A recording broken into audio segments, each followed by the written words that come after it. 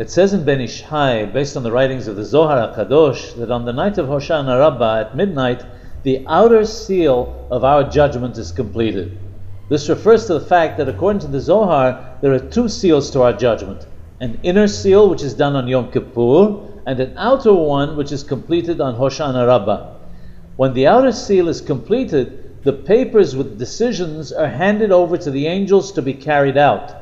This is one of the reasons for staying up all night on Hosha'na Rabba.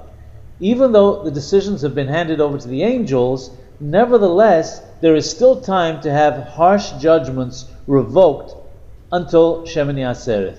Therefore, the whole day of Hosha'na Rabba should be spent in Teshuvah, in repentance.